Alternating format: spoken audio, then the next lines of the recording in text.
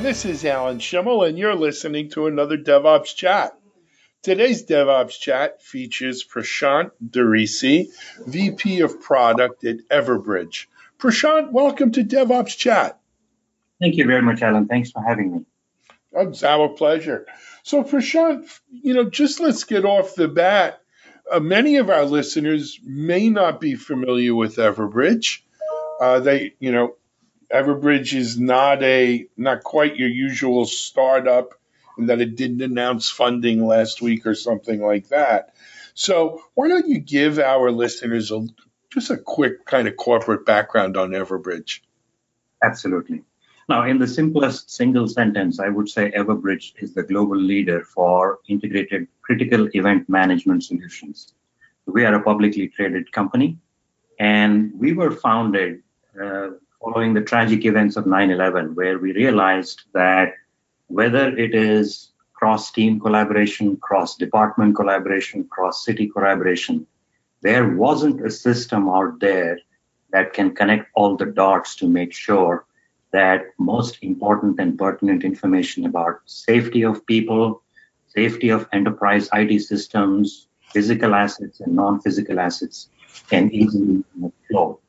And so that's how this company got started. We are truly born in the cloud. So the good news for our customers is that we were not a bunch of on-prem components that we pushed into one of the cloud platforms and said, hey, here we come adopting the cloud from day one of your SaaS company. So today we have about 5,000 global customers, and we serve about 9 of the 10 largest US cities, 9 of the 10 largest US investment banks, 7 of the 10 largest US software companies, 6 of the 10 largest global consulting firms, 6 of the top 10 US universities, 5 of the top 10 pharmaceutical companies, all the 4 large global accounting firms, right? And 25 of the 25 busiest North American airports use our SaaS platform to ensure critical communications for anything that affects public safety, enterprise IT outages, cyber attacks, or even terrorist attacks in severe weather conditions. So that's who Everbridge is. Excellent. And that's very impressive, Prashant. Thanks for the background. Certainly alert management, alerting is in and of itself something that is not foreign to our DevOps audience, right? There are several sort of alert management, event management players who have really, they are sort of your traditional startups, right? They're not public. I think one was actually acquired yesterday for 120 million. But, but they don't, frankly, they don't have the scale and the girth that Everbridge has, right? So Everbridge was doing this before there was, this DevOps movement, and we were all excited about continuous delivery and continuous integration and that kind of thing. So, but now, I guess my question is, Prashant, what has made the DevOps market interesting to Everbridge? For multiple reasons. One is we have the platform that can support it, right? So when we talk about how do we go and reach people, well, DevOps for us is more of a cultural change, right? I don't want to pretend you're saying, hey, we looked at DevOps, this was the most exciting thing on planet Earth, and we started calling ourselves DevOps. So we are a critical event management company. But the beauty of this is, do we drink our own champagne? When we talk about continuous integration, continuous delivery, we have, from a pure enterprise perspective, over 3,800 customers, and all of them get our new releases on the same instance, right? We offer true geo-redundancy as well. Now, we could not obviously do any of this using a traditional waterfall method, either in terms of the velocity or in terms of quality. So when we talk about, do you guys use Datadog? Do you do Jenkins drone? Do you do GitHub? Do you put your artifacts in JFrog? Any of the popular tools that are out there, not trying to promote any one product. We live, breathe, and die by these processes day in and day out. That's a survival issue because we've never had what we call as an on-prem piece. This is the only way we deliver value. Now, if that's what we are doing, and that's the platform that helps people communicate and collaborate, well, why wouldn't we naturally go into the world of DevOps? Now, traditionally, of course, we started into the ITSM piece of the world, right? This is where the ServiceNow, Remedies, and the HPSM worlds came into the picture. But as organizations started shifting, Alan, I remember, I think you wrote, 2-3 years ago that all the CIOs said 88% of them will adopt DevOps in near future. That's when even we started pivoting. How can we help these folks bring these solutions together? So the reason why we have gone here is we can obviously help folks communicate with each other. We have about 100 plus communication devices. And one of the advantages we had is while DevOps is great, companies are also starting to spread their development centers across the world. I've done development for 2 decades as an engineering guy, but I never was on call, right? But look at where the world stands today. And so if, just like technical support, engineers are starting to follow the Sun model, well, do you have a communication system that can cut across countries, can do language translation?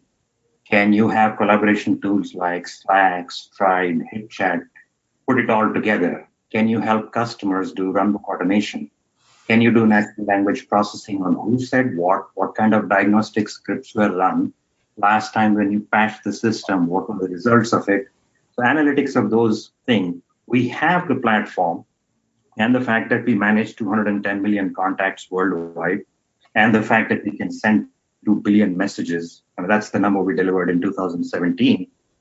And we have access to 100 plus communication devices. It became a very natural fit for us from a domain expertise from within the organization of what a customer that's doing CI/CD needs, and from a platform perspective of what kind of scale and geographical reach you need to have to bring the two worlds together.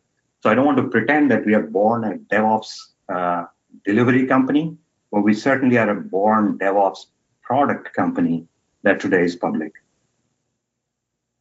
Got it. So, Prashant, you mentioned a couple things there, Prashant. The first thing is a very common fact pattern that I've observed in talking to many vendors in the DevOps space, and that is that their involvement in the DevOps market started with their own use of DevOps, right? They started using, tools like Jenkins and Jira and some of the others you mentioned, and that their own use and adoption of these tools allows them to kind of see the benefits, right, of using DevOps, and also then allows them, frankly, to have some credibility when they're talking to DevOps teams in the marketplace, because you yourself are a DevOps team yourself, right? You understand what it's about. Yeah. Understand? Yeah?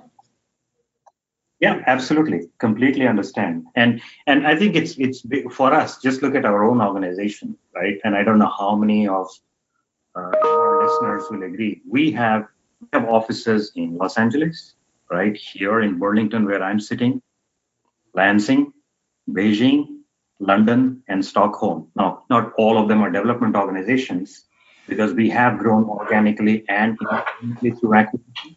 But we need to use scaled agile framework and true DevOps practices to keep ourselves have some semblance of sanity. Otherwise, we'll go nuts. So I do agree that because we live, breathe these systems, I hope we are able to deliver our solutions with a credibility, both from a domain expertise perspective, but also very natural alignment with the tools that the customers are using, right? Yep. Excellent. And then, Prashant, you brought up another kind of topic that we have been kind of running into and writing about more recently here at DevOps.com. And that is the whole relationship between ITSM and DevOps, right? I think initially, we started DevOps.com back in 2014. There was this feeling of sort of ITSM goes with waterfall, if you will, or it's from that generation, and that somehow DevOps and ITSM and were mutually exclusive. But the fact is, what we've seen in real life is that that's not the case, right? That there are ITSM, there is a bridge from DevOps to ITSM and back. And that I always like to tell people, Prashant, there's only one truth. I don't really care what you call God or, when we're talking about religion, right? Good is good, bad is bad. And truth is truth. So the right things that we've learned to do in ITSM shouldn't become wrong things in DevOps, right? Yeah. Yeah. So since you use the word God, I will say amen. You hit the nail on the head, right? Yeah. Okay. Of DevOps. Look, I'll give you Alan, here's the analogy, right?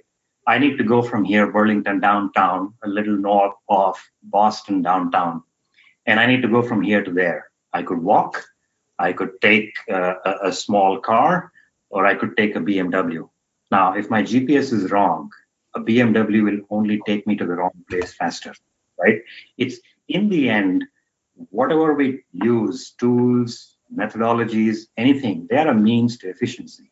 It starts with a cultural change, right? Putting the right processes in place and then automating these processes for efficiency reasons. So I would argue that, yeah, like I said, I just came back meeting this very large price customer, oil, and you could feel that the DevOps team thinks ITSM or ITIL or COBIT or any of these things, these are dinosaur practices. It's not. Actually, you can use the elements of DevOps principles within ITSM.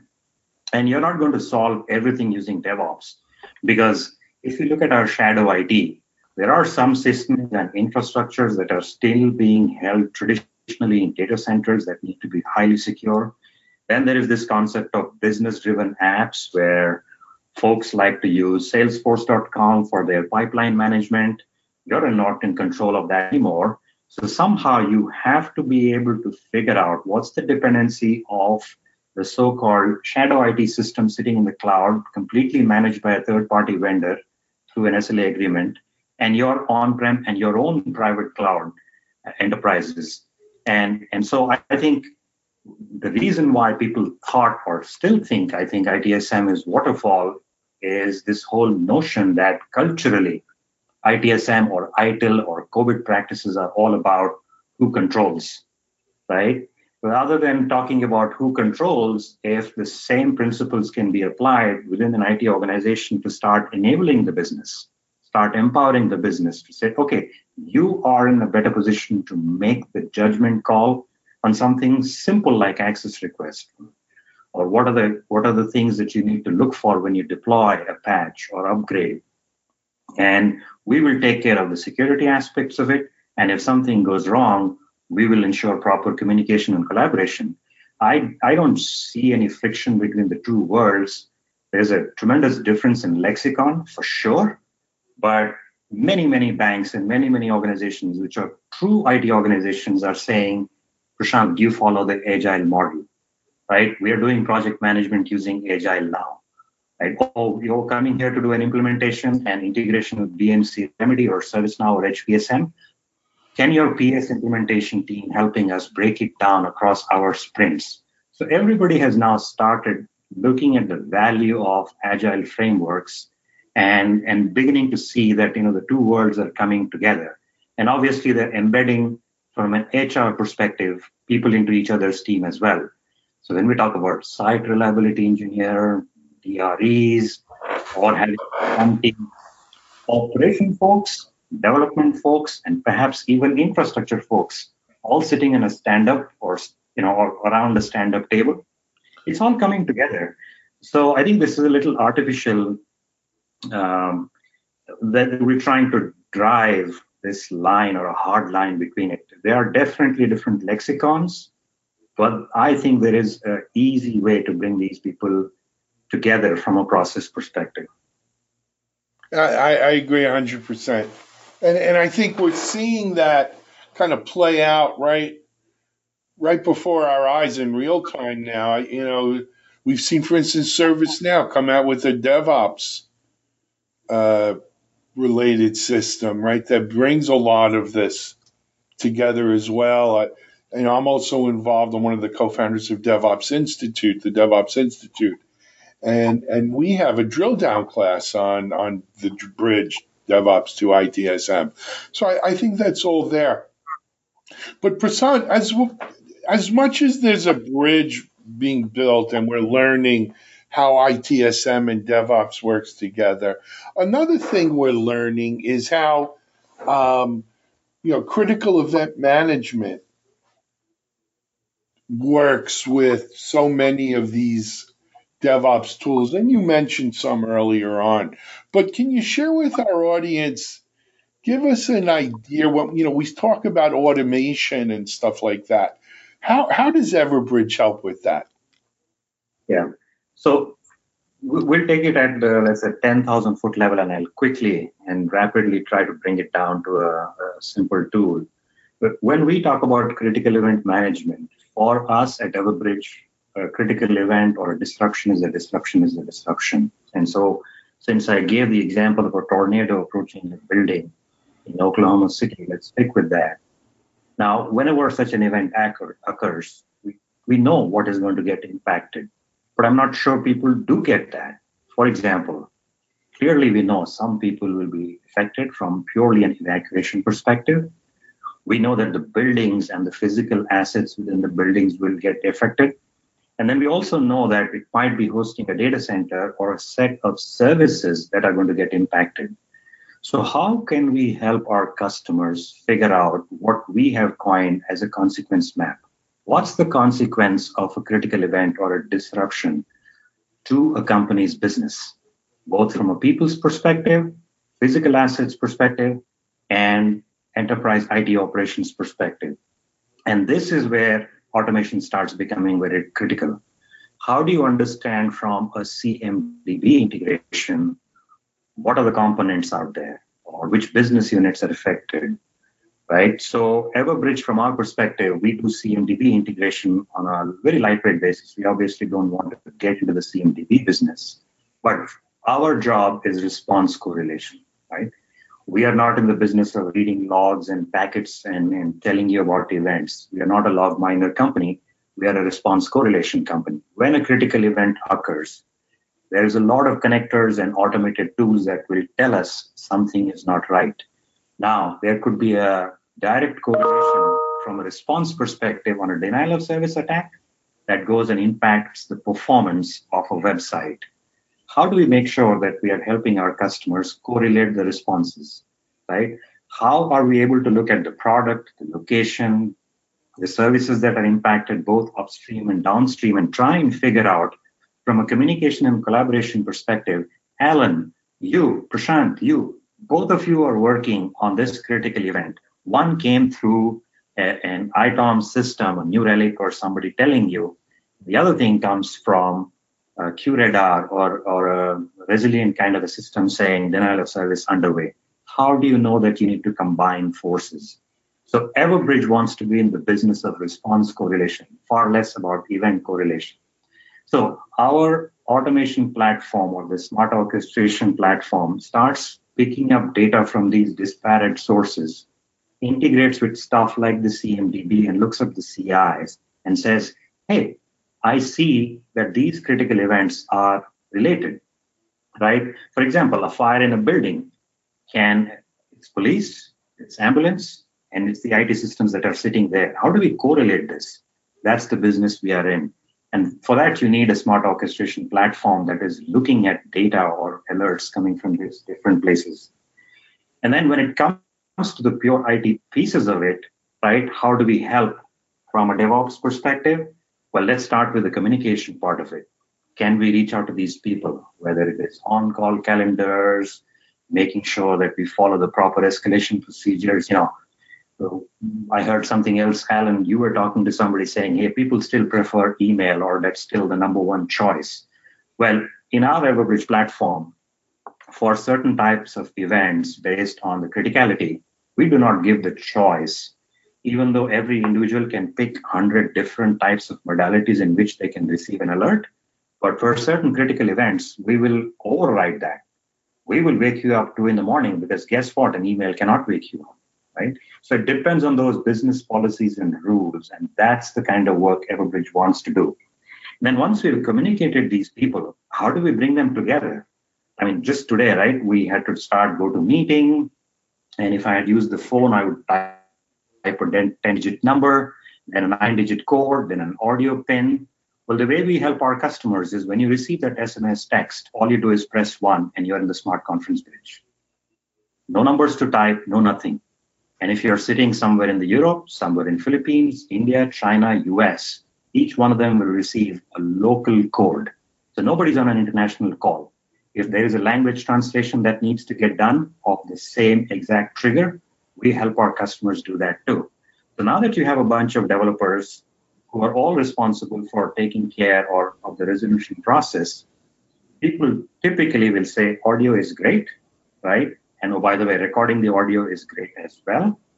Can you enable us through a collaboration tool? So this is where the second aspect of it comes, right? Whether it is people using Slack, people using HipChat, Stride, Cisco Spark, we bring these people together. And all of this is recorded or as long as the customer prefers. They're all associated with the IT incidents. And then we want to leverage this data for knowledge transfer, for blameless root cause analysis, post-mortem of the events that happen, so that next time when a similar pattern of incidents occur, we should be able to say, hey, last time when this happened, go and look at that Slack channel or the HipChat channel. You ran these 2 diagnostics. Report. Have you seen this? Do you want to try this again? And then our connectivity on the remediation side, people could say, hey, I think we should remove the Apache server, right? And the way our infrastructure is set up, you can pick a certain set of runbook procedures that are automated, or Alan, you could get a call and said, the team that's presently on call has decided that they need to reboot the server. Alan, you have been determined as the security architect that needs to approve this. Press 1 to approve an automatic reboot of the server, press 2 to join the conference bridge, or press 3 to enter the Slack channel.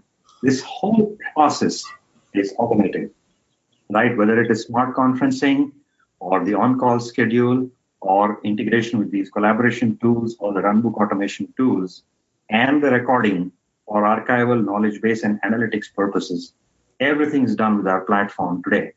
So it can take various shapes and forms, but these are some of those key macro cases, Alan, how our customers are using our product. Got it. All right. Prashant, I told you when we started, Prashant, the time goes so quick here. We're way over time already. But so we're going to have to call a wrap. Maybe we could come back and revisit and talk more about this in within the larger kind of landscape of what we see today in IT as well.